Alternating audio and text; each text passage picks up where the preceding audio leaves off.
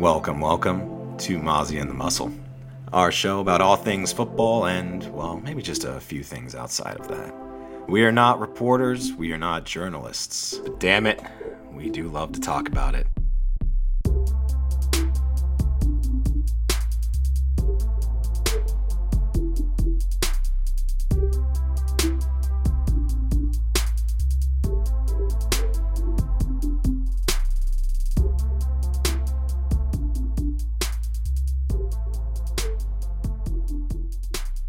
Welcome into Mozzie and the Muscle. I'm the Muscle, joined by my co-host, Mozzie the Spread God. Ha! It was a good week for the spread calls, man. I said Yeah, it was you were on upset it. week, and I went with a lot of covers because I wasn't quite confident enough to pick some of the teams. I ended up with like 11-3 on the spreads just because there were two I didn't pick. I think one was Carolina San Fran, and one was maybe the Giants and Packers because it was in London. Oh yeah, I'm like, I'm not doing that. not buying in. Nope. we always do all of the game picks, but like sometimes what'll happen is either that or we'll like make the game picks and then be like, oh, I don't know on the spread or the total, and then we'll like forget about it. That's what I do at least. So whenever I don't make picks, I forgot. Say we definitely have, the Thursday where we familiarize ourselves with the games and kind of what we expect, and then we get the injury information throughout the week, and a lot of times we'll make some minor changes to our picks and like little things throughout the week by Sunday. Yeah, it's there's so much that comes out that you have to adjust, and especially when we're recording on Thursday. When we record Thursday nights, we have a little more news, but today we're recording in the afternoon. It's when we're both off, so we're going into this not fully blind, not like Stevie Wonder, but like definitely with some intense stigmatism. So right. Yeah, but we'll go ahead and get into that, and maybe wishing I was blind for this Thursday game. This won't be up in time for the for this game, so we're just gonna go over our picks and obligatory fuck Dan Snyder. If all the NFL owners hate you, you're a real shitbag. Yeah, that's like being the most hated disease out of all the other diseases. Yeah, it's and pretty all the brutal. other diseases hate you. But yeah, so we're picking Chicago. It's a gross one. The spread's -1, so taking the cover there with Chicago because it's very tough to not cover 1 point, but it's doable. I'm going over 38. Where are you at with the total? I think for this one, I am gonna also take the over. I'm not confident though. I'm not, but I think it'll be an entertainingly terrible game. That's what I'm hoping. I think there could be, defensive scores and turnovers, random broken plays, just all around bad, great football.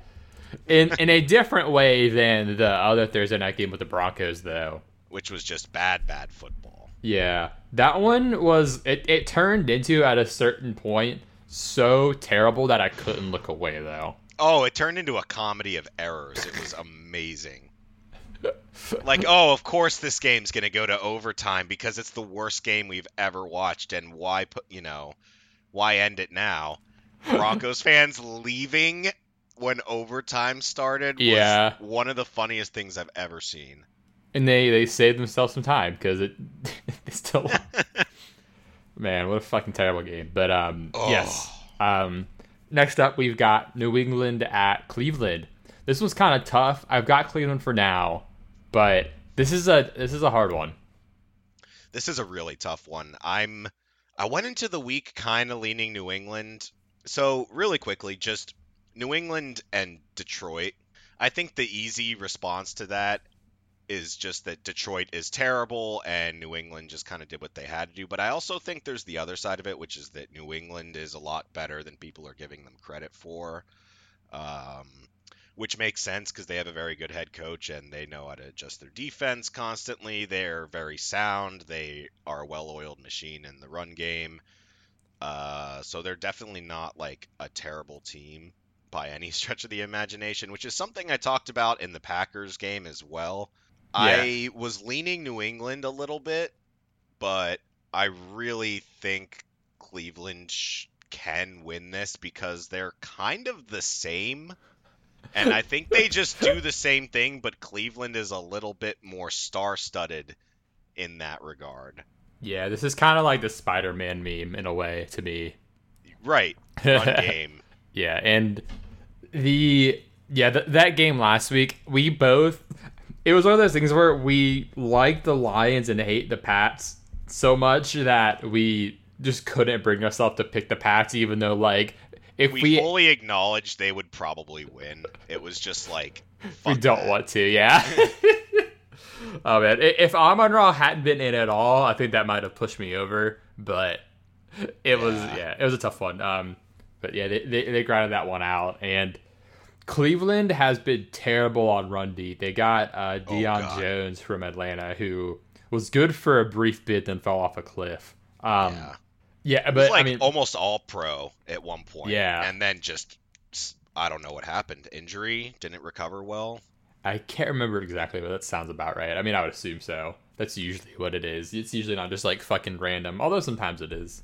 But yeah, this is and like on the Cleveland side, like they could run on anybody, but New England is not like a fierce run defense or anything. So this is gonna be, probably a pretty low pace game where we just have a whole lot of running, and that's what teams want to do. I know. The big thing though is Damian Harris is out. Ramondre looked great. He got like 90% of the snaps, but those are the only two backs active. I assume this week you're going to have one of the rookies. I can't remember which one is on IR and which one's active. They have Pierre Strong that'll probably be the backup to Ramondre.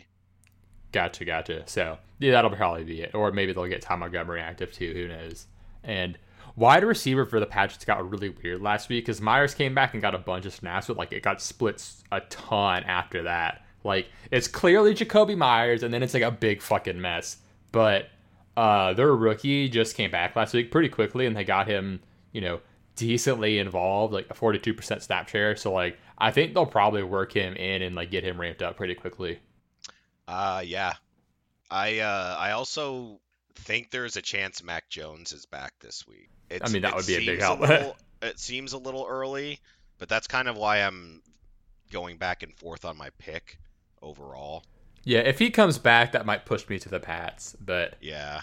My biggest problem is that I think, if I'm not wrong, it just seems like deja vu when watching the games, that Jacoby Brissett has basically thrown a pick at the end of, like, every game this year. Uh-huh. Maybe not everyone, but he did against the Chargers, he did against the Falcons, and he did against the Jets. I don't know. They beat the Steelers, so that is good for them. But, yeah, 3 of their last 4 games, he's thrown a pick late when they needed him, and that worries me a little bit against Bill because they're obviously well-coached. I don't know. It's kind of a gross game where I'm kind of just, like, running backs and probably kickers are what I'm going for. I could definitely see a kicker game here. One of my concerns though that I do have is Bill knows Brissett well, so I'm a little torn there. I'm like, they should be able to run fairly well the whole game, but we saw like when Bill like has your number, he has your number. Like, and you have to evolve, which I do think Brissett has evolved since his time with the Pats, but that is something that like gave me a little pause. I'm like, Bill knows this guy. Yeah, he does.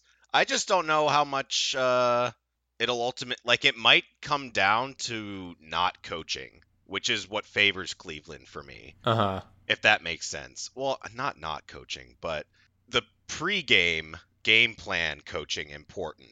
The actual game is going to be whose line is dominating the run game and which running backs are just not being able to be stopped. And right now, that favors Cleveland to me. Even though New England will do it well, too, Cleveland's going to do it better. Yeah, I think what right now is also pushing me to Cleveland is they just have more talent. So much more. Chubb, Hunt, and even though Hunt's not looked great, Cooper as well. And Njoku. Yeah. The Pats had, you got like Ramondre, and you could baby say Jacoby Myers, but like and Nelson Hunter Aguilar. Henry, like it heavily favors Cleveland there. But we'll go ahead and move on to your Jets at Green Bay, and we both have the Jets covering the 7.5-point spread. That was too high. But how are you feeling on this game? I'm a little torn. I'm very torn. I actually don't know if I can pick this one because I either feel like a homer picking the Jets or I feel like a homer picking the Packers because I expect the Jets to disappoint me. So like I'm kind of stuck in a space where either way I feel biased. Here's what I will say. Green Bay is currently rushing at the 19th highest, I suppose is the right word, rate. Mm-hmm. Like they should be running the ball a lot more considering they have a good O-line, Aaron Jones and AJ Dillon. I think part of that is because they're really trying to get their rookie wide receivers and all of their new pieces together. But ultimately, Green Bay will win if AJ Dillon has a good game. And I think that that's possible. I heard a lot of talks about Dillon doing well last week, and he had like some of the fewest amount of just overall attempts and touches on the ball. Yeah. They need to fix that because it's starting to get like, why are you not running the ball? This is what you need to be doing. I also think that Rodgers gets really conservative with the football when he doesn't want to throw picks. And I think it's because he wants to protect his INT ratio. It's not something he used to do, but now he gets way more conservative when, like, he used to not. And the Jets have gotten 7 picks over the past 5 weeks, which is good for, like, 1.5 a game. So I really think that, like, unless Green Bay is just stupid stubborn and tries to throw a lot, they should win if they try to run the ball, and that's kind of where I'm leaning. But they have to try to run the ball. Yeah, I can't remember where I heard it, and I'd have to source it to confirm it, but apparently Rodgers is wanting to throw more. And so it didn't really work out that well because not necessarily because of him, but because like of the receiving group. Like, yeah, it's Lazard, Dobbs, and Cobb. Like, and at tight end, it's Tunyon and Mercedes Lewis blocking and catching London touchdowns. Like, they just don't have enough pass catching talent to not run, and they have like 2 really good running backs. I'm like, why the fuck are you having this pass to rush ratio? Like, I'm all for passing when it's when you should, and if you're best at that, like the fucking Bills, they never fucking run, but that's because they should be passing all the time. The Packers are built to run, and they sometimes have a pass. great O-line. Yeah, their O-line.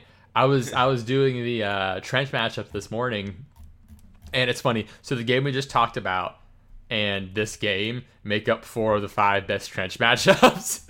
Like, New England's is the best, Cleveland's is 4th best, and then Green Bay's is 3rd. The Jets are 5th. Wow. In this game, it's a lot of like Green Bay is really good at opening up holes, and like the Jets have like the 10th best adjusted line yards, and then the other way around, Green Bay's allowing a lot of like holes to open and stuff and line yards, and then so it's more of based on Green Bay's ability or inability on which side of the ball than like the Jets being strong one way or the other on it. Because like their run D's solid, but it's not like elite like a couple of the teams in the league. So yeah, like it's when you've got Jones and Dillon and a top tier line, I'm just like, they're second. So Green Bay's second in adjusted line yards behind the Raiders. They're 3rd and 2nd level yards, and they get stuffed at the lowest rate in the league at 9%, and the league average is 18%. So like they're not getting negative plays, and then when it happens, you've got AJ Dillon to make it a positive play. Right. So AJ Dillon is like a monster between the tackles, and if Green Bay is getting holes there, then and the Jets are allowing that, which the Jets' run defense has gotten worse, but their pass defense has gotten better. They're balancing out a little bit, tipping the scales. Yep. So I'm gonna call AJ Dillon. Nice. I'm calling it. Yeah, I think for now I'm on Green Bay. I am too. Yeah. I think it's possible that, Packers secondary is good. Quite good. I think it's possible if the Packers establish a run game, if they're listening, please, that's what you're supposed to do, If you establish a run game and force the Jets to throw, you might be able to get some picks on Wilson. Mm-hmm. And that's kind of where I'm leaning. Yeah, I'm not sure on the total here because if they both run, then it's gonna be slow pace, probably go under. But like, I could easily see this going over too. That's why I just switched my total from over to because not sure there. If Green Bay runs and Wilson's throwing picks, it's not going to be high scoring. But next up, we've got San Fran and Atlanta. We're both taking the upset here with Atlanta winning outright, and of course covering the 5.5. We're taking the under of 44.5. And for me, a lot of this is injury based. The Niners are pretty hurt. They've got an elite defense on like every account, but they're hurt, and Pitts will be back for Atlanta presumably. And so if you said they're missing like Mosley, they're not going to have Armstead. I don't know about Bosa. My lean is that they won't have Bosa, and so like they won't have Jimmy Ward. They might be missing some other guys on the D line. Like they're hurt. They're very hurt. So they are super hurt. I feel like this happens to them every like two or like I don't know about every other year, but at least once every 3 years they just get super fucking hurt. Yeah, I don't expect Bosa to play, which kind of hurts their pass rush a bit. But they might also be down Ebukam and Kinlaw and Armstead. They already are out Jimmy Ward at free safety, and Trent Williams will not be back. Mm-hmm. Sorry, the rain. We had a 30-degree drop in temperature, and the rain and my sinuses are going wackadoo. They're going McAdoo wackadoo. McAdoo wackadoo. Don't mind if I McAdoo. That should be like the McDonald's catchphrase. Right. A big McAdoo. Then they can probably get McAdoo as a spokesperson for it too, you know. Yeah. He would absolutely love to do that. Like he's basically the poster child for McDonald's. Yeah, for McDonald's. He's like the quintessential dad that comes home, or stepdad, sorry, that comes home late from work and doesn't want to eat his wife's cooking, so he goes to McDonald's and gets a something weird and gross like a fillet of fish, and then comes home and isn't super hungry. A fillet of fish, and he loves when they make ribs in season. Oh my god, it's his favorite fucking thing. Dude, don't you dare get around McAdoo with the McRib, man. He will hound you for it. Andy Reid looks down on that presentation of a rib, but for McAdoo, it's just fine. But yeah, I kind of like London this week, as in the player. Yeah, Emmanuel Mosley. They might be down a lot of pass rush. Mariota's good at escaping pressure, even though, like, the pass rush is good. He's good at escaping it too. And we might have Pitts back as well. Yes, that would be huge. Like, just to want to open things up for London.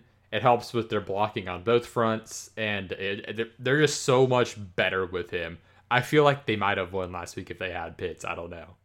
I hope so. I like to think so. That's what I tell myself. If not for that they had to play two teams, unfortunately, the Bucks and the refs. The one thing I do want to bring up, though, is this is Arthur Smith at home against former head coach Kyle Shanahan in Atlanta. I just have a feeling that this is a cursed place for Shanahan, man. I hope so. Like, I'm like, this is either going to be an awesome dismantling of Shanny, or like we're just going to see the Falcons like collapse randomly. But I think we'll get the former. I don't think we're going to see Atlanta collapse this year. I think that they have a good coach. I think they found their coach, man.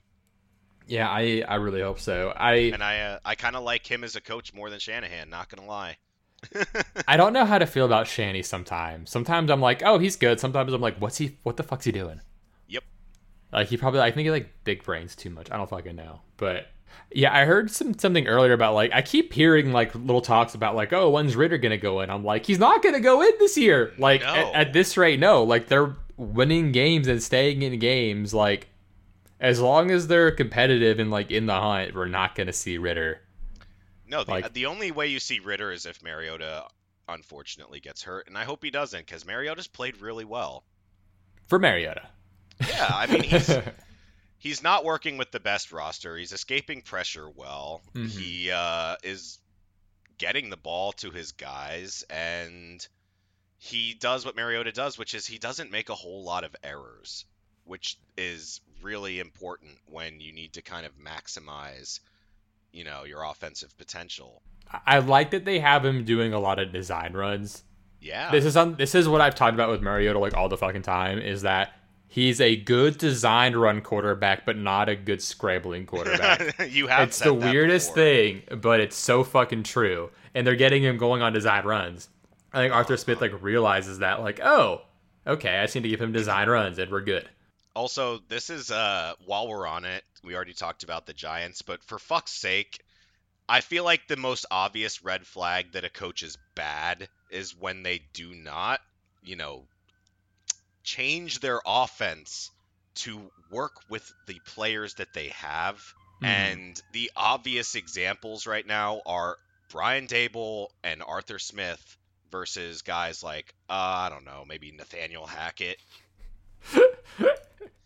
And I'm not saying that you are necessarily a good coach just because you do that, but you are a bad one if you don't. That's just me. Yeah, it's like we talked about the Giants offense, like with Dable, and like how they literally have the high dimes offense and they like have one design runs and everything, and like the offense is Saquon, and so Right. it's and like Arthur Smith is getting wins with a pretty below average roster. Like I thought they were going to be garbage this year, and they're And I not told you garbage. they wouldn't be. Yes, I should have believed you. I didn't want to have any expectations coming in. I completely understand that as a Jets fan. I wanted to let support you and let you know it'll be okay. They're gonna have life, and it might work out great because if they lose every game, but they cover every single spread and lose by like 3, that's like best case scenario. You get like the number 1 pick, and Yeah. everyone knows that you're not bad. Yeah, Arthur Smith is like the spread god right now. Like he's always covering, man. So You always be covering like AJ Terrell. Taha. Yeah, I I texted you last week before the game, before we move on to the next one. I'm like, if AJ Terrell picks off Brady and they win, I'm gonna get a Terrell jersey. It's the namesake, but AJ. yeah, man. Next up, we've got Jacksonville at Indy. On paper, there is no reason to believe that Jacksonville shouldn't beat them again. Like I know Indy was hurt last time, but everything like on paper, metric wise, stat wise, whatever, says like, oh, the Jags should win. But this is football. This is a divisional game. They already split one. We're both saying Indy covering this -2, going over 20, or going over 42. Like I'm thinking like 24-21, and that would fit everything. The annoying thing about the AFC South is that when they play each other, it's just a total shit show. And more than likely, one of these defenses will be a good one to have in DFS. I don't know which one it's going to be, though. I will let you decide that. But I will say that one of Jacksonville or Indy's defense will be good to have in DFS. Indy, I'm only taking them to, for the split. They lost to the Jags the first time. I think they'll beat them the second time. First one was in Jacksonville. This one's at home. I'm not going to go too big-brained into it because it's an AFC South game. Yeah, I will say if Jonathan Taylor misses, I might switch, but we'll see. When I was doing the stretch matchups, the Jacksonville defense is the one that if one of these is good, it would be them. Mm-hmm. Like, I don't feel like the Colts defense will do... There's not much reason to believe the Colts will do much. Although they could stuff them in the run and make them pass and they could fuck up passing just because they don't have a ton of good receivers. But the Jacksonville defense is probably going to stuff their run again, and they're going to be getting some pressure. So I'm like, I don't know how this is going to fold out for them. So I'm a little concerned about Indy's offense here because, like I said, on paper Jacksonville should win, but this is the Mozzie side. Yep. Exactly. I think Jacksonville's offense will It should definitely look better than last week. Uh-huh. Indy's secondary is terrible. Their defense, I don't know. It's not playing well. I think they really miss Shaq out there. Is he He's going to be just such a back? leader. He might be. He is still questionable. Gotcha. Yeah, having him back will be huge, especially against, J. Rob and Etienne. I don't really have like a strong feeling about anyone in particular in this game. Do you? No, not really. I'm kind of just on board with if JT is healthy, play him. If he's not, play Dion. Yeah, I don't. Is Hines gonna be back? His concussion was pretty rough. Let's see. Yeah, it was a Thursday game though, so he has more time. That's true. If you made me say, I would think he'll be back, but we got to keep an eye on it. Practiced in non-contact, so he must have cleared some form. Yeah, like basically it goes like it's kind of weird how it progresses, but basically like you're not really like gonna have a full practice until you're like done. So yeah, but I think he'll get through it. But again, keep an eye on it, and it mostly just matters if JT's out. So next up, we've got Minnesota at Miami. I've got Minnesota winning and covering the -3. Not sure on the total, but you have a little bit different take on this game. This game intrigues me a little bit. It's in Miami. They're home underdogs, and Skylar Thompson was not terrible last week. Everyone like all the Dolphins fans are like, "Oh, no wonder we lost. Skylar Thompson was awful." He really didn't play that badly. He was hard to sack, and if you ask me if there's any coach out there that can make things easier on their quarterback, it's definitely McDaniel down there Mm-hmm. in Miami. So I don't think Miami's offense is screwed, especially with Tyreek Hill and Waddle back healthy, both of them. I'm talking short passes that they can take really far, probably to the end zone. Minnesota's secondary is pretty rough, and it is a good matchup for their offense to be paired up with that their skill positions can exploit. My other concern is that I think Xavier Howard might be back. If he's not, that will actually swing some things for me. But if he is, I just have weird Kirk vibes this week, man. He played well last week, so there's nothing really to go off of that because like he's done well this year in everything except his primetime game. It's just a weird at-home situation where I think that Cousins might be throwing pick sixes to Xavier Howard, and that's just my inner Mozzie meter going off that I might be taking Miami. I'm not super torn on it. Like Minnesota should win and they should cover. It's their third string quarterback. If Tua was in, it'd be a whole different discussion. Mm-hmm. Probably be taking Miami. But yeah, I'm really split on it right now. I'm leaning Miami with Xavier Howard back and Minnesota. Yeah, it's for me the big thing with Miami is Teron Armstead. Like if he's out, I don't think I can pick them, but if he's in, I think I'll feel a little more conflicted. If Minnesota didn't have decent safeties, I would be a little more concerned too about like the receivers getting deep and stuff. But like they've got Harrison Smith and whatnot, so which helps a lot. It's still Tyreek. Yeah, the main thing is like the matchup's gonna be can the Dolphins line, if especially if Armstead misses and Skylar's mobility, can that beat the Minnesota front? That's kind of like the matchup here. Right. They're not huge. This is Ed Donatell's defense, I think, for Minnesota. He doesn't care as much about sacks. He cares like from his D line. He wants to kind of plug up the run game, and I could potentially see more of a Chase Edmonds receiving this week, even though I don't love it, as opposed to Mostert, who I think is. There was a blurb like earlier today, I think, about that one, like the OC wanted to get Chase more involved again. Yeah, I saw Mostert pop up with a knee. I'm like, come on. He's bad practice today, but I'm like, come the fuck on, come on. Like, we know how this goes. Please don't get hurt on me, bud. Please don't get hurt. I want you to be okay. I think Miami defense is a sneaky pick for this one. They might be super cheap. I don't love it, but if Kirk is having a pumpkin day, it's their defense piles on. When Miami's defense plays well, they usually kill teams. Yeah, sometimes they'll just like blitz the shit out of you Yep. and pick you off and make you have a really bad time. Yeah. So, oh yeah, before we move on, I forgot to mention for the last game that we were on, the Jacksonville one. I want to talk about some of the snap stuff with the Jacksonville running backs. ETN is he outsnapped Robinson again, and he also out-touched and outplayed him this week. There's not going to be a full takeover, but I think we're leaning towards the 60-40 split in ETN's favor now.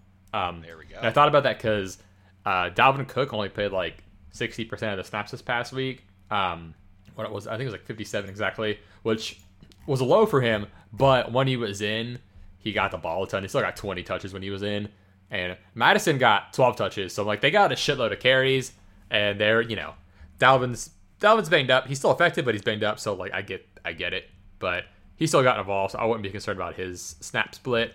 But this is something we're talking about too, like with snap splits, is being on the field is like the first step. Obviously, you got to get on the field to get fantasy points, and it matters for me a little more with receivers, because there are plenty of running backs like Chubb and stuff like that who like don't have huge snap shares, but just get the ball all the time when they're in. And that's the big thing, is like when you're in, is the ball going to you more so than like are you getting all the snaps, to me at least. Which is, it's really tough if you're a wide receiver to be getting that if you're not on the field a lot. But running back, it's way more understandable. And Madison's very good. So yeah. Like, yeah, your main guy's a little banged up. Like, get Madison in, you're running the ball a bunch. It makes sense. So, but next up, we've got Cincy at New Orleans. This one, I can't really break down until we have injury news. Like, we got to know about Higgins. We got to know about all the New Orleans receivers. We've got to know if it's going to be Jameis. Like, there's, like, Lattimore. There's too many question marks for me to really break this down. Right. Didn't we say the Saints could have 0 or 3 wide receivers this week? Yeah, because Olave got concussed. Michael Thomas and Jarvis were both out this past week. I think Jarvis has the best chance of all of them to play, because he was like a game time decision last week and didn't play. So I think they will have at least Jarvis, but they could not. But I really don't know about the other two. Like Olave, it just depends on protocol. I got no clue with Michael Thomas, so... Yeah, it's a really injured game. This is one I'd highly advise. I think we both would, to just sort of wait and see who's going to play in this before any big decisions. It's in New Orleans. According to our Bengals fans, friends, they apparently, since he usually loses to New Orleans. But if New Orleans has no wideouts, then that's going to be really hard to do. So one of the so listen, I with my beard, I trim it with a trimmer. I don't shave anymore. But I still know a lot about razors. And one razor I have for NFL teams is, if Taysom Hill beats you, you're not a good team. Like, you're not a playoff caliber team. And so that's how it is. Like, Taysom beat the Falcons. All right, Falcons, they're not bad, but they're not like a good playoff caliber team. They beat the Seahawks with Taysom Hill. Seahawks are not a playoff caliber team. So Cincinnati, I think, is like that caliber team, and I don't think Taysom's going to beat them. And I don't know if he's going to try with Taysom or what, but I think Cincinnati, barring weird circumstances on injuries, could probably pull this out. Well, thankfully, which is where I'm leaning. Like, I'm leaning Cincy. But what helps is Cincinnati, a lot of people were talking about how they hadn't played any designed runners this year until the Ravens. And I'm like, well, if you're going to play one designed run team with good tight ends, let it be the Ravens. So I am off the Taysom Hill train for this week. Yeah, it's also like the Bengals have good safeties and linebackers. Like, you've got White Perfect, you've got Bates. Like, they're like, having those two is a huge help for not letting Taysom just like destroy you. I think the Taysom thing is like, also if you've got bad linebackers, which applies to the Falcons and kind of Seahawks too. Like, if you've got a rough linebacking group, Taysom will have a lot better shot at beating you. So I know a lot of people are kind of down on the Bengals because they haven't started the year off great, even though it was fully like kind of predicted that they would start the year off slow with an entirely new offensive line. But who could have called that? Yeah, their defense has been very good. Mm-hmm. Every game this year has not gone over 20 points for the offense. every single one. Jets got 12, Miami got 15, even though that was the Tua out game. Baltimore only got 19. And then Steelers week 1, when they were probably at their best with all of their players in, even they lost 23-20 in overtime. So there is not a Was there a defensive touchdown by the Steelers in that game? I I want to see, because that would technically, yeah, there was an interception return, so technically the offense didn't get 20. Yep. Yeah, Minka pick 6. Yep. So I do think there's a chance, since he dominates this one with their defense, but we got to wait on some injuries, so that's kind of the kicker. yeah, if New Orleans has all their guys in, like if they have Thomas, Olave, Jarvis, Lattimore, would you pick them since he's also missing Higgins? Maybe. If they have all of them back, Olave is kind of the big one for me. Yeah, he's been insanely good. Yeah, like if they have Michael Thomas and Jarvis, then maybe not, because they can just sort of contain that. But if they have Olave too, that might swing it. I'll put Cincy for now, just so I know where I stand in case I forget. But that's kind of where I'm leaning. That's fair, yeah. And we do have one update for now. T. Higgins didn't practice today, so not a good sign. We'll see. I kind of want him to rest. Yeah. Like, I think he needs to just take a week or two off. That would be good for him. But you just mentioned Baltimore, the design runs, and they are going to the Giants this week. Baltimore's favored by 6. We're picking Baltimore to win. Not sure about the spread. -6 is tough because it was -5 and it moved up a little bit in Baltimore's favor. I was totally on board with -5 taking the push. At -6, I might take the Giants to cover. The Giants are like a weird team, especially if Bateman's out too. Like, I don't know about his status, but yeah. Baltimore I think they're a great team, and I think they've got Super Bowl aspirations this year, as we've talked about before. The Giants are a really pleasant surprise. Dable has done well. He has geared his offense to fit his players. A shocking revelation of brilliant coaching. Baltimore's another team that does that. So this is a really interesting head coaching matchup. I think that if the Giants cover, I think we can safely say that Dable knows what he's doing as a head coach and not just like a play designer. This is a really good test.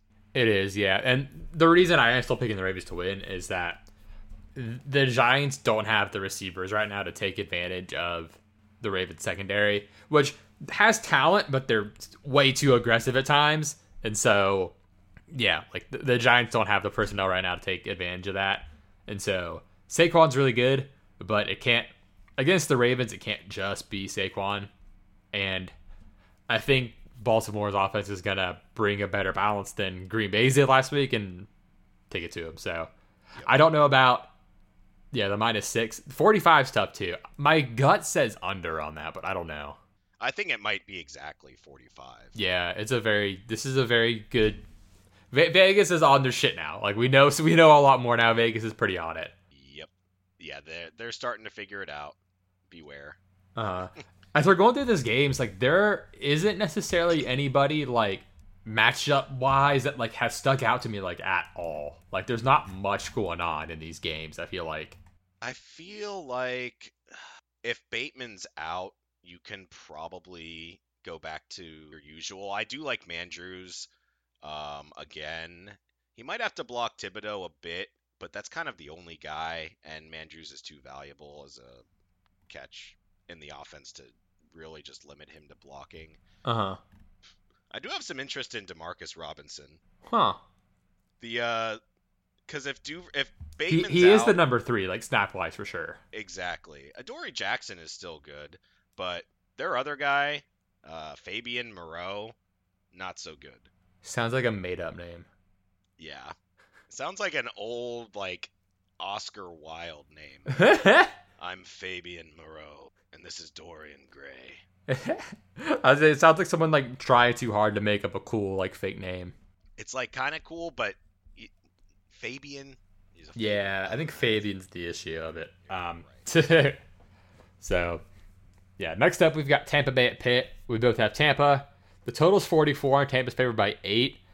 I have yet to decide if they're going to also beat the brakes off Pittsburgh or if Tampa's like, okay, I'm not sure how good Tampa is.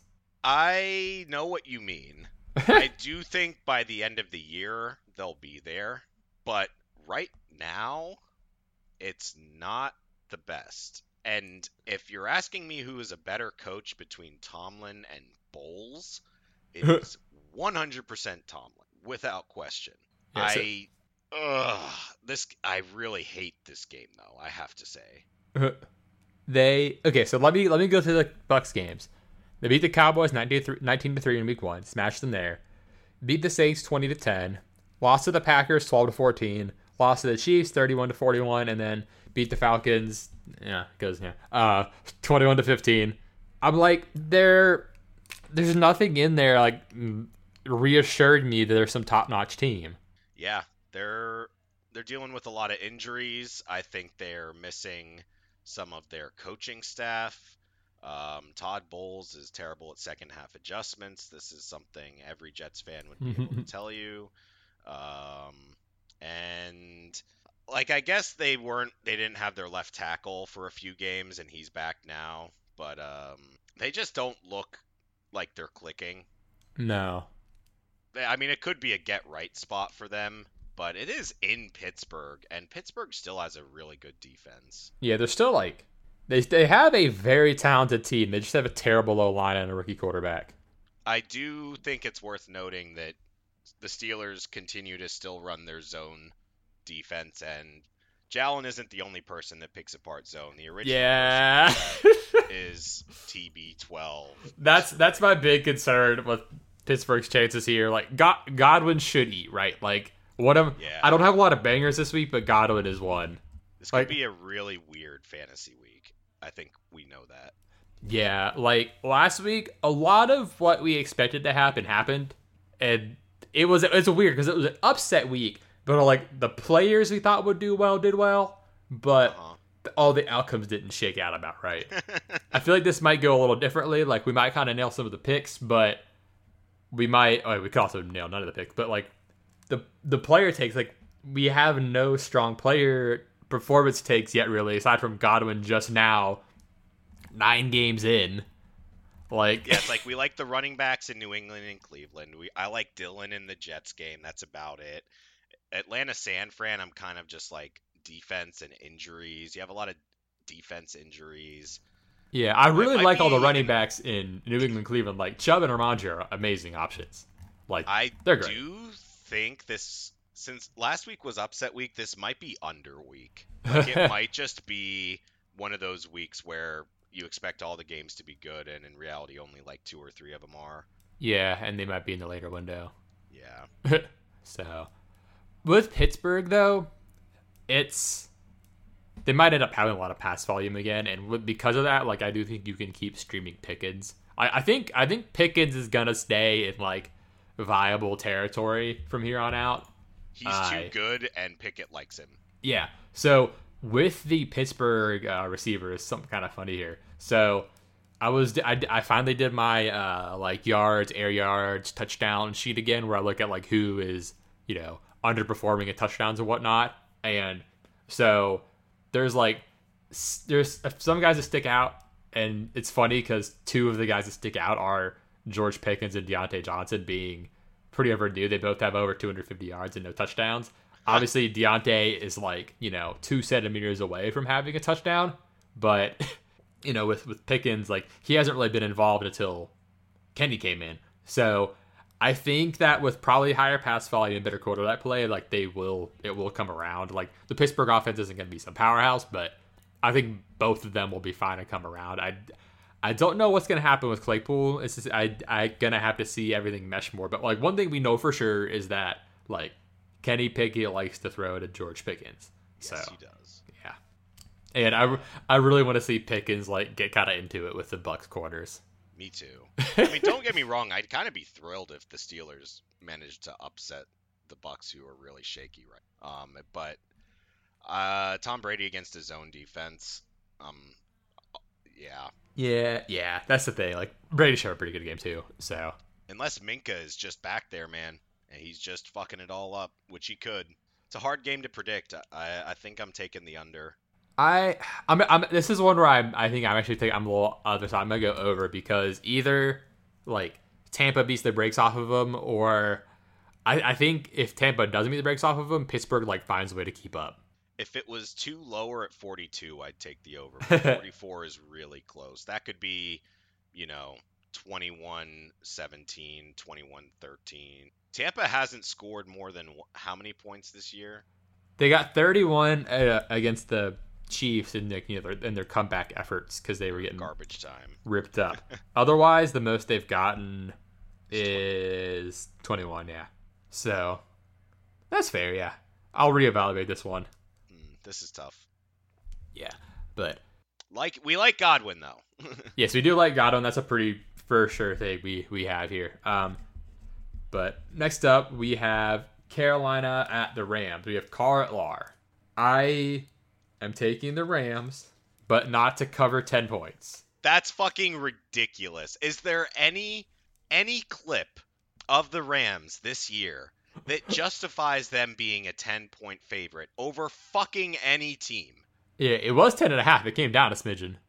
They looked like dog shit all year.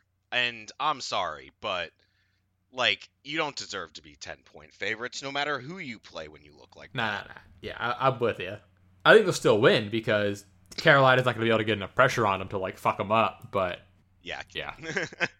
So I think we're both in the same one there. It's Rams are probably going to win, and we're both going to pick them, but I'm not taking that spread. That is ludicrous. I'll take the Panthers to cover that.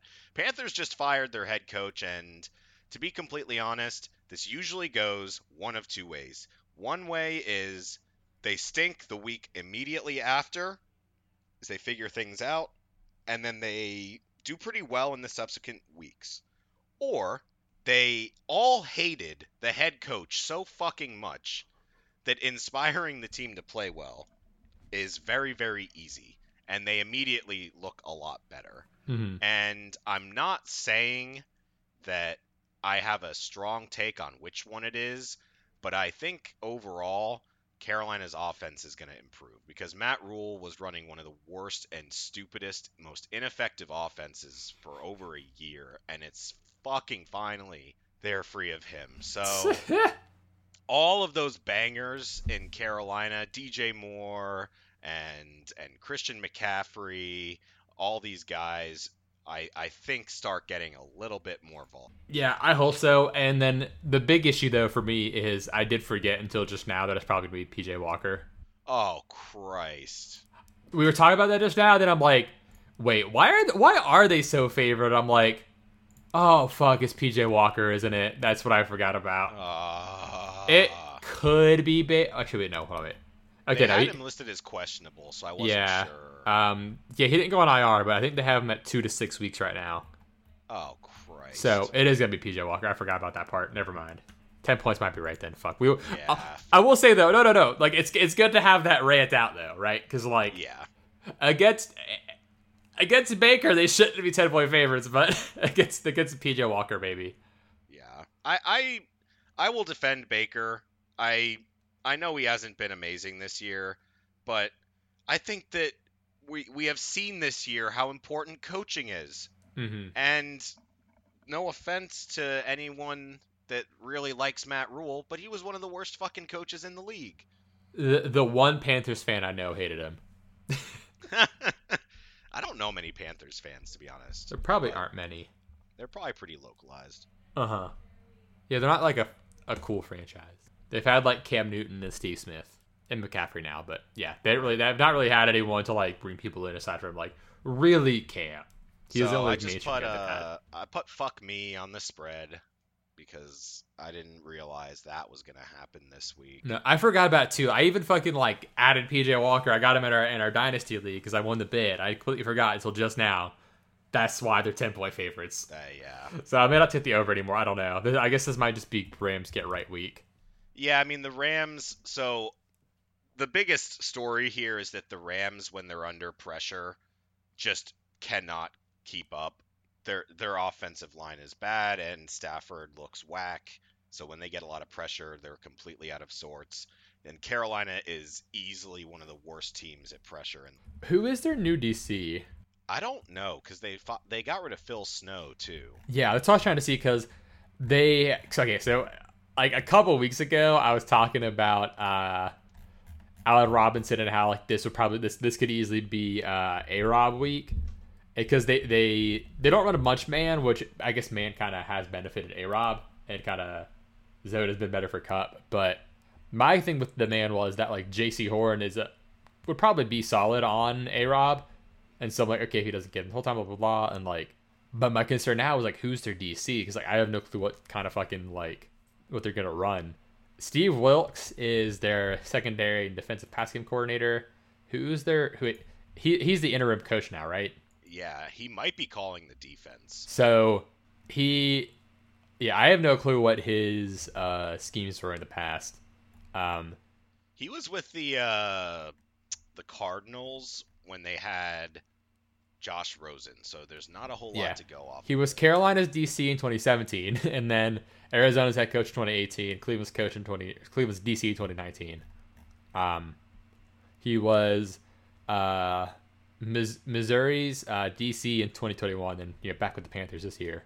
So I think the easy answer for the Panthers offense is that they're going to try to run with McCaffrey because I don't think the Rams have been very good against the run. If I'm a new coach, I'm just saying, listen, PJ, just get the ball to McCaffrey as quickly as you fucking can every time.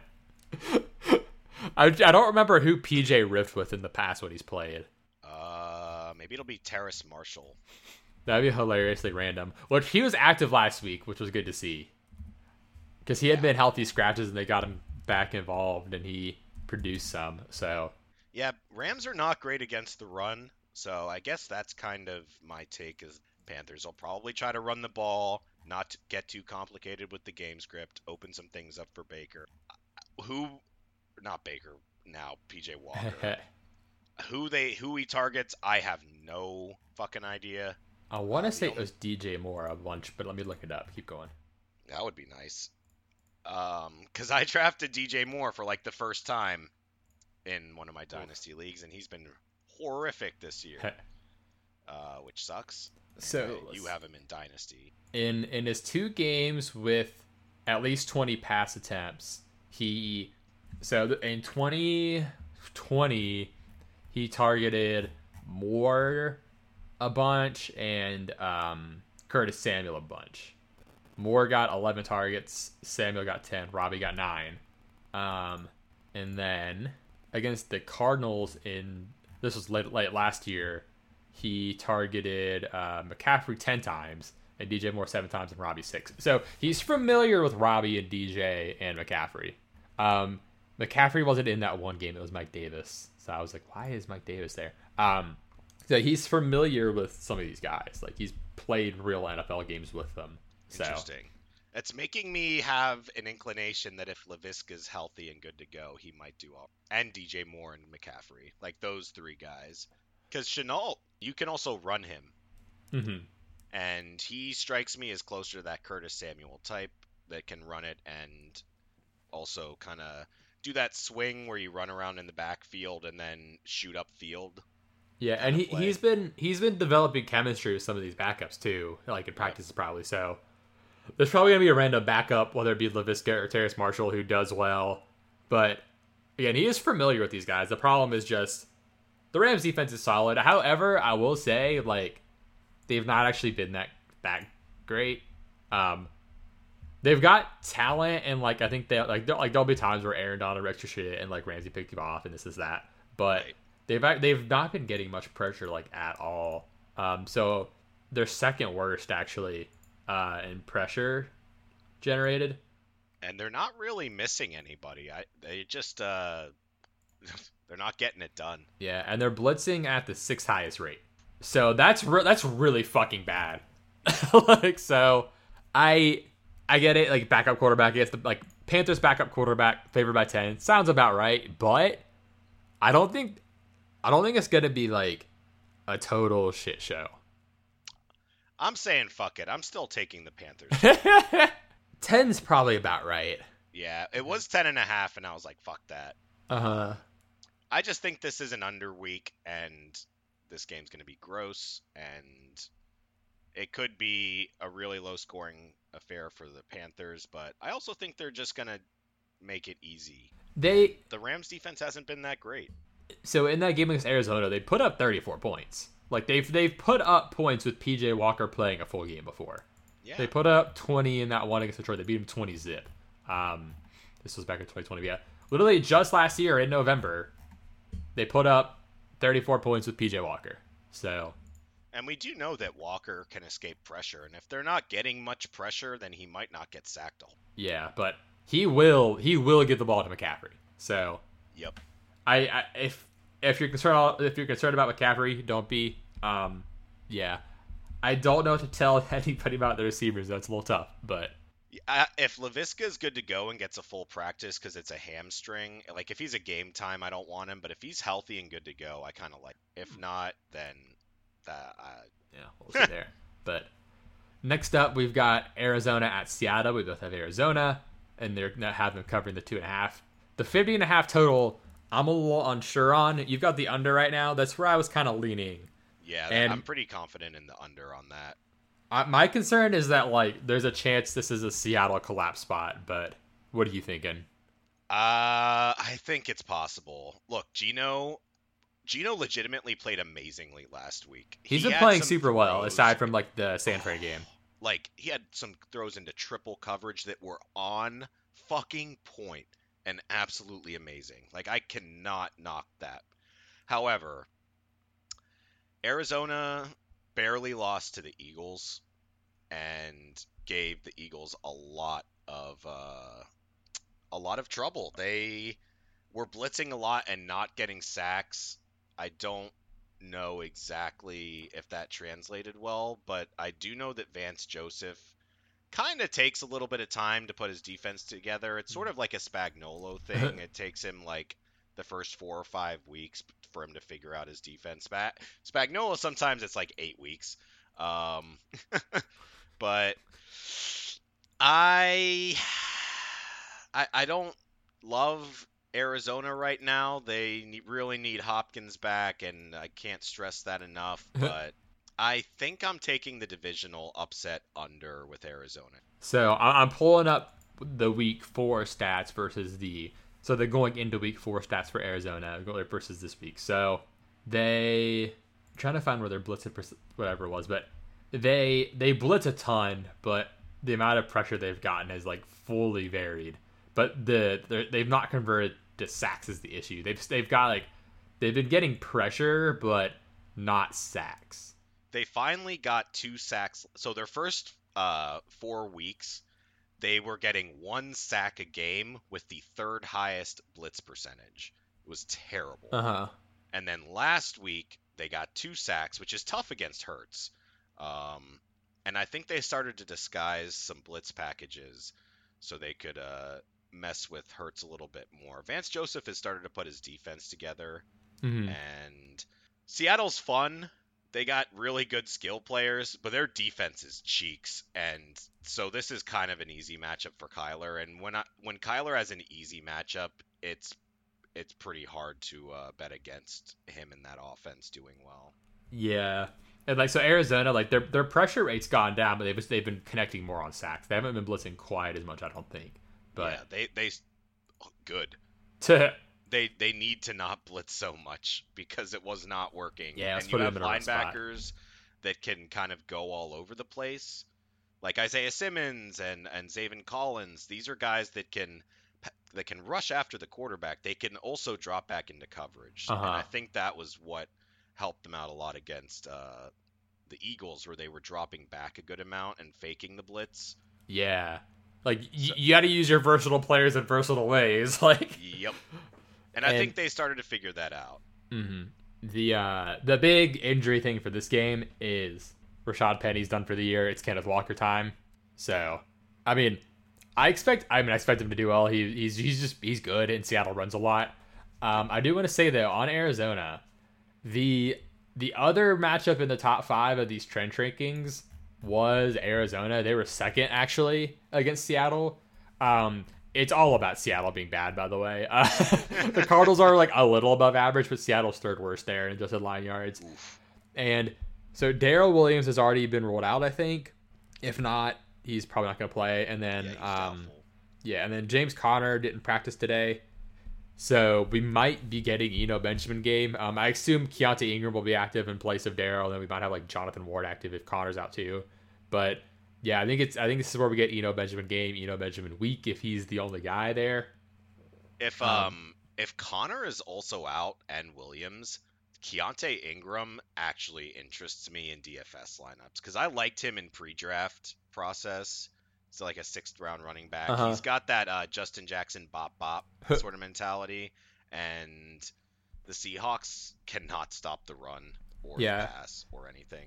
So yeah, I was gonna mention Eno on DraftKings is only like 4.6, so he's like barely off the minimum. So I assume Keontae's probably the minimum, but for only 600 more, you can get the guy who's been playing. So that's where I would go with that. But definitely go grab Keontae Ingram though. Like, yeah, at this point, he's probably a guy to like make sure you start stashing because Eno's already been stashed. That's too late. So he got a touchdown last week, right? I think so. I'll check, but Eno's good. Like, yeah, he's a weird case where he fell a ton staying in school longer in the draft, but right. like Herm Edwards fucking raved about him. So yeah, I don't know Herm Edwards. I didn't end up going great for him head coaching wise back in college, but like I don't know, he's not gonna like bullshit about liking some player that he doesn't actually like. So Eno did score last week, and he's been involved in the passing game anyway.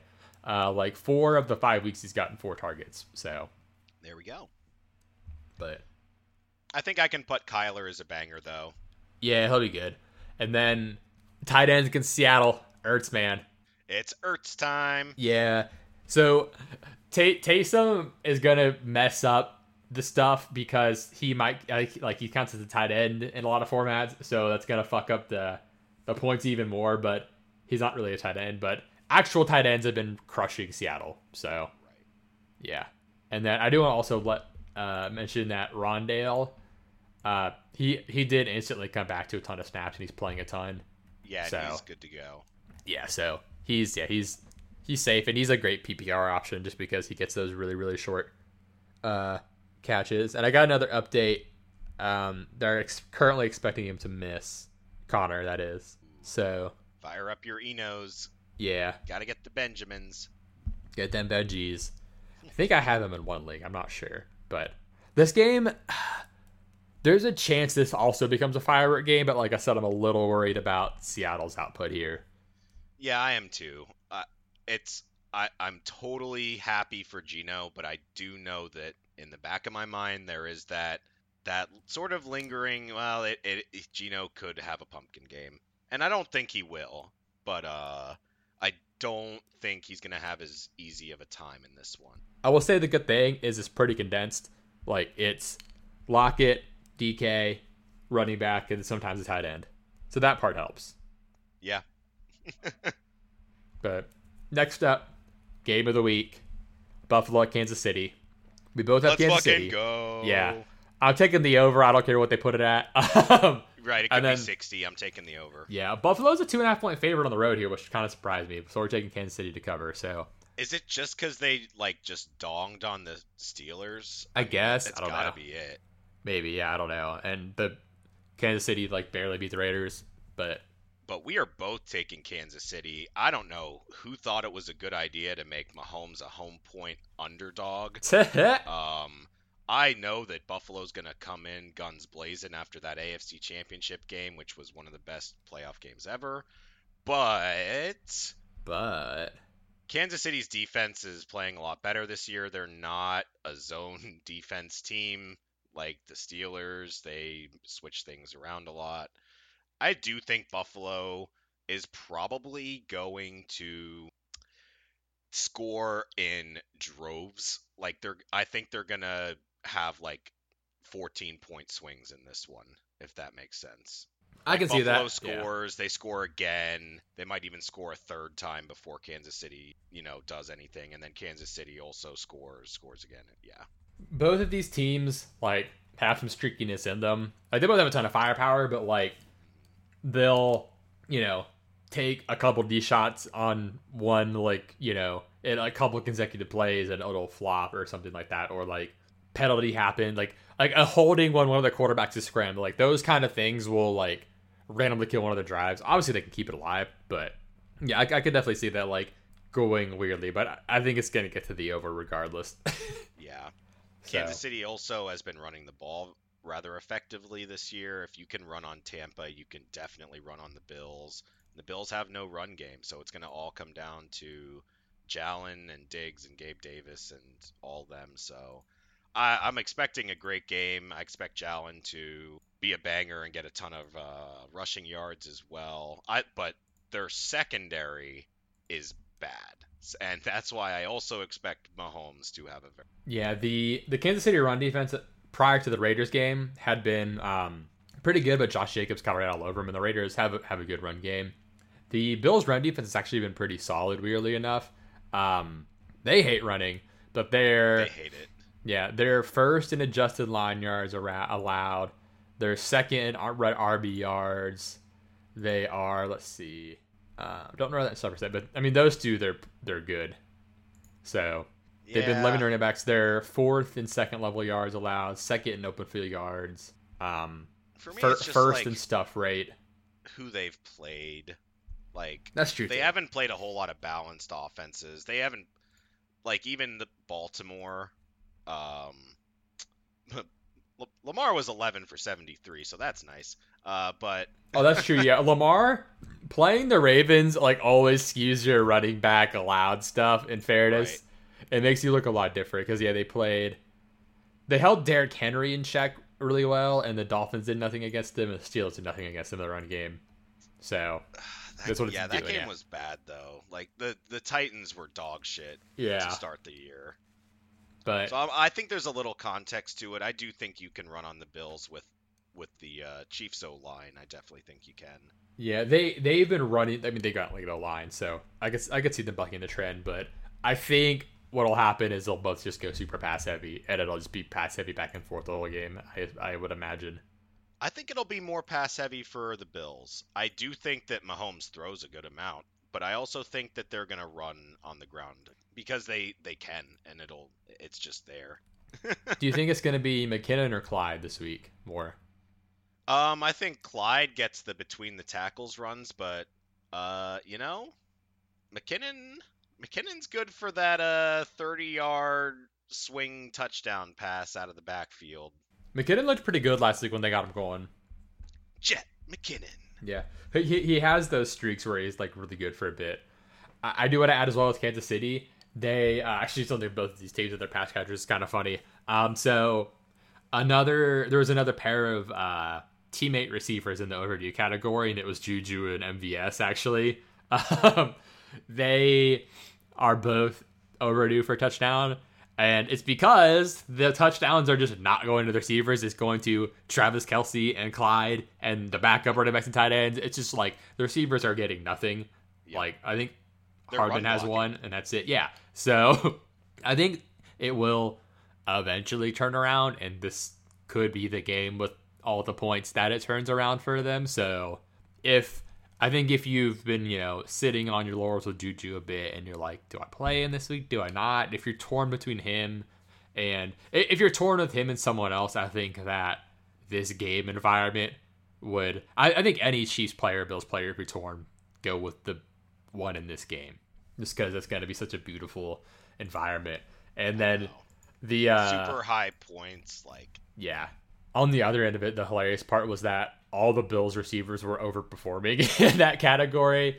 Like, Isaiah McKenzie has like 3 touchdowns on like 150 yards. Diggs is overperforming like 2 touchdowns, and then Gabe Davis is overperforming by like 1 3/4 touchdowns. Like, they're all overperforming by yardage, but this is the Bills offense, so it's gonna happen that way. Is the thing. yeah. That's what I was like. I wrote this whole thing about like, regression candidates, this, that. But if the offense leans that way, or like the players are elite, like there are certain exceptions to it all. And then also on the other end, they're going to be guys like, like Nico Collins or like Cortland Sutton, who might just stay on the list for a while. So Yeah. Man, can't they switch this to the Monday night game? I mean, seriously. dude, I would love for this to be a night game in general. This would be a wonderful primetime game. Come on, we have to watch the Broncos again in prime time instead of Buffalo and Kansas City, two of the best teams in the NFL. Oh my god, dude, the fact that they fucking this is garbage. I mean, fucking Denver fucking primetime so much. I really hope they get the fucking break speed off of them. But yeah, everyone in this game's a banger, right? Everyone, take your pick. I think even 60. Singletary's fine too, just because he could catch enough passes. Like, oh yeah, this is one that in DFS I do want to stack. It's expensive, but if we're getting value opening up with fucking Eno and stuff, so it'll be doable. Yeah, and I mean some of those Kansas City receivers will be cheap, and you can probably just take a flyer on a couple of those guys, and some of those Bills wide receivers will be cheap too. Like you could get Khalil Shaker or something for super cheap, I'm sure. Yeah. Keep an eye on Zay McKenzie because his status will be big. Like if he's in, he's kind of cheap, and if he's out, like Khalil Shakir, super cheap. So. Yeah, he was out last week. I think he might be back this week though. Because it was concussion, right, with him. Yeah. So keep an eye on that. But this is gonna be a juicy game. But next up, we've got Dallas at Philly. We both have Philly over and Dallas cover. Wow, look at that, right in the sync. Total's 42. The spread's Philly by 6.5. So that's why we're in this spot. So how you feeling about this one? This is an interesting game that I wouldn't have predicted to be interesting the way the year started. But here's why. Dallas blitzes like crazy. They have Dan Quinn. They get a lot of pressure. They don't blitz like an exorbitant amount of people. They just get creative with it. Hurts actually struggles against the blitz, and I think that Arizona kind of showed the league ways to help contain that offense. So I do think that Dallas's defense is going to come through in a big way against Philly. Now, will it be enough? Probably not. I'll take Dallas to cover, but at the end of the day, Philly is going to dominate the trench matchups. Probably on both sides of the ball. For some reason, Dallas has like one of the best ranked run defenses, and I think that's entirely because of who they've played. I don't believe in that. Their roster to me shows nothing that they would be good at, like really good against the run. And they have played Tampa and Cincy, who both have had O-line issues. The Giants, and then Washington and the Rams, all of whom have some reason not to be super great against the run. So I do think Philly tries to run the ball, and I think they do it effectively to take some pressure off of Hurts. I think it's a pretty close game. I'm taking the over barely, but yeah, that's pretty much where I'm at with it. It's like 42. It's hard to take the under on that, and it's a night game, so I don't want to bet the under in a game that I want to be exciting. That's fair too. Yeah, I do think it'll go over though, just because there's enough talent on both sides, even with a backup quarterback for Dallas, that they'll make it happen. Yeah. So Fournette did well against Dallas in week 1. Mixon didn't get anything going. Saquon was efficient, didn't get many attempts. The Washington backs just like split everything, and then obviously the Rams did nothing. So it's definitely doable to run on them. I thought you were gonna say this too, with the run D and Hurts and this everything was like, will Micah Parsons over pursue or not? If he can break down and defend Hurts properly and not over pursue all game, then Dallas could very well win this. But he's prone to that. Yeah. So, but I mean, he's been amazing this year though. Like, oh yeah, I mean he's a great pass rusher. He's just not a great coverage linebacker. Yeah, he's improving some. Like I've seen it be a little better, but he just plays 110% every snap, and so he'll like go, and then like if they go no huddle, he gets tired quickly because he's going fucking intensely every snap. So I'm very interested to see what Dallas's pass rush looks like against a justifiably very good offensive line. They are all questionable, so hopefully the Eagles line holds up. Actually, now that I'm looking at it, all 4 of their 5 linemen have a questionable. Yeah, so I mean, we'll need to see practice reports and stuff like that too, because I don't know if we have their today reports yet or not. But as we get through the week, we'll have more on that.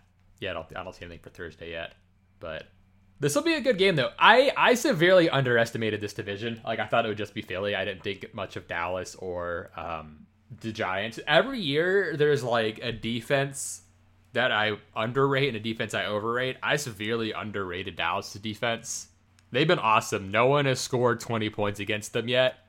Yeah. Like we were talking about with the Bengals, like Dallas has held everybody in check, like really well. Like Diggs is playing actually better. I think you or someone in our group you mentioned that like he's doing more than just being hyper aggro every snap. Like Yeah, he's gotten better. Yeah, Dan Quinn's a really good DC. Yeah, he's a very good DC. He's just not a good head. Some guys can't do it. Yeah. Wade Phillips. I'm glad Dan's back in the role he should be in. Like that's sometimes you just gotta be in your right role. It's perfectly okay to be like, yeah, nothing wrong with that. Yeah.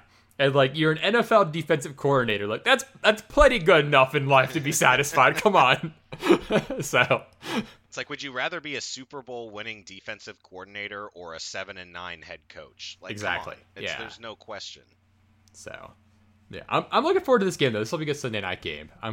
The primetime games have been kind of shitty this year. I was looking through the schedule and they get a lot better. They're starting. So I think what they're doing is while we're all still like fucking thirsty for football, they're giving us this shit. Like, please may I have some more? Like that kind of bullshit. And then week 7, 8, as we're like more used to it, they're like, all right, let's give them the main course. Like, here's the good food. Right. Like they're doing it in reverse. Like usually you serve the good wine first, but like they know we're fucking thirsty for this shit. So I think they also way overhyped the Broncos, which we definitely talked about a lot this offseason. Yeah. And they gave the Broncos a ton of primetime games that they shouldn't have because they don't know what they're fucking doing. I thought the Broncos would be better, and I guess this is kind of a transition. I thought they would be better than they are. Like, I don't think either of us thought they would be this garbage. No. I expected them to be worse than the media wanted us to believe because I didn't believe in Hackett just like immediately coming in and doing well. I believed more in Russ, though, playing very well. But I got to say, last Thursday was one of the worst games I've ever seen Russ play. It was easily the worst game I've ever seen him play, and it was justifiably like one of the worst quarterback games. That was horrendous. It was so bad. He looked lost. Russ looked like absolute shit. He was overthrowing everyone. He was missing reads. Yeah, there was like an easy Judy pass he missed. I remember. Yeah, it was so bad, dude. It was brutal. I do have a theory. My theory is that the play design itself is just terrible. It's not even necessarily play calling. It's just literally they're not designing good offenses for their skill pieces. And their O-line is not holding up long enough for them to have these deep developing routes. And Russ isn't identifying his targets and his reads well. Like, I think they just need to completely change the offense. Yeah, like, I think almost every other play, I'm like, what the fuck was that when I watched the Broncos? Seriously. It's so rough. And I agree with you. Like, they are just running shitty plays. And like, it's ridiculous. And they're like, it might be like a lot of like also like choosing the wrong play for the wrong scenario and stuff like that. And they're like, literally this last Broncos game, I think there was another time where it's like they fucked up their timeouts again. Like, yeah. And even after he hired what's his name to help him out, like, this is tough. So we're picking the Chargers to win. I want them to cover 5 and like beat the brakes off the Broncos. But the Broncos D is pretty good is the problem. And so it's hard to beat the brakes off the Broncos. Probably the unit I feel the most bad for in the league is the Broncos defense. Yes, I agree, dude. Their defense is so good. So, like, with any competent offense, they would be an undefeated team the way their defense is playing. Oh, and man. They're just playing horrifically. This fucking Hackett offense. That's the thing. Yeah. That's the thing is I trust some coaches to figure it out. Like with the Rams, I trust McVay to figure out how to get Allen Robinson integrated because right now what he has designed for Robinson isn't working with how bad the O-line is playing, and they need to fix that. Mm-hmm. I do not trust the Broncos to figure this out. I really don't. I don't see it getting better because the only thing that happens with a defense is it gets more and more injured as the season goes on. And if the defense starts to get injured, they're not going to be able to keep these games close anymore with the way the offense is playing. Yeah, the storyline for this working out for the Broncos is they get stops on the Chargers, and the Chargers go for it on 4th down like 5 different times in this game and get none of them. Like, that would be the way the Broncos win, which I hope doesn't happen. But Yeah. the Chargers have enough offensive talent. Like, we saw the Raiders put up points on the Broncos. Like, you can still attack them and beat them. Like, so I think the Chargers have enough offensive talent. I hope they have Keenan Allen back. Like, if they get Keenan back, I'll pick them to cover. Like, Herbert definitely misses them, though, for sure. I did forget, and this is another reason I'm taking the Chargers and probably to cover. The Broncos did suffer injuries last week in the defense because they were already without Randy Gregory. I think they lost Ronald Darby for the year. So now it's kind of Pat Surtain by himself. They went from having 3 good corners to 1. See, Garrett Bowles got put on IR too. And he's the left tackle. Yeah, Justin Simmons has been, and Michael Ojemudia have both been designated to return, but I don't know when they'll be back, especially if it'll be for this week or not. Yeah. A lot of times it's not the same week, unless you're like fucking Brian Robinson. But, dude, him, like, so in the stadium, they just play the instrumental, but, like, him walking out to Many Men was fucking wonderful. That was, like, the coldest shit. That was so good. I'm like, oh, what a boss. Yeah, what a legend. Yeah, I'm looking forward to watching it tonight. But is there anything else with this game before we close out you want to get to? Would it be, like, better if they just let Russ call the offense and just kind of play backyard football? Like, I honestly think it would be better. Probably. Because, like, yeah, it would be. The plays they're running are garbage, so. Do you have any interest in any Broncos running backs with the Chargers run D as it currently is? Yeah, like, Melvin Gordon's going to get a bunch of touches, and, like, Mike Boone could get enough work to be, like, playable, so. Right. Yeah, Ugh. and it's like, it's a revenge game for Melvin as well. I know he's had a couple, but yeah. Yeah, he's had a couple. He's bounced around a bit. But, yeah, I mean, About it. Melvin Gordon's guaranteed work. I don't know, like, the Chargers defense is, has gotten a bit banged up. So I think the Broncos will do something, but I don't know how much is the thing. Again, this is one where I don't have, like, a strong feeling in general on fantasy stuff in this game. Well, they get a ridiculous amount of time to prepare for the game because they were Thursday and now they're Monday. So they get, like 15 days or whatever it is. Yeah. If Keenan Allen comes back, I think he'll crush. Yeah. Because it would be Surtain on Mike Williams for the most part. And then, yeah, Keenan would just kind of get free reign. Maybe it's just an Eckler game again.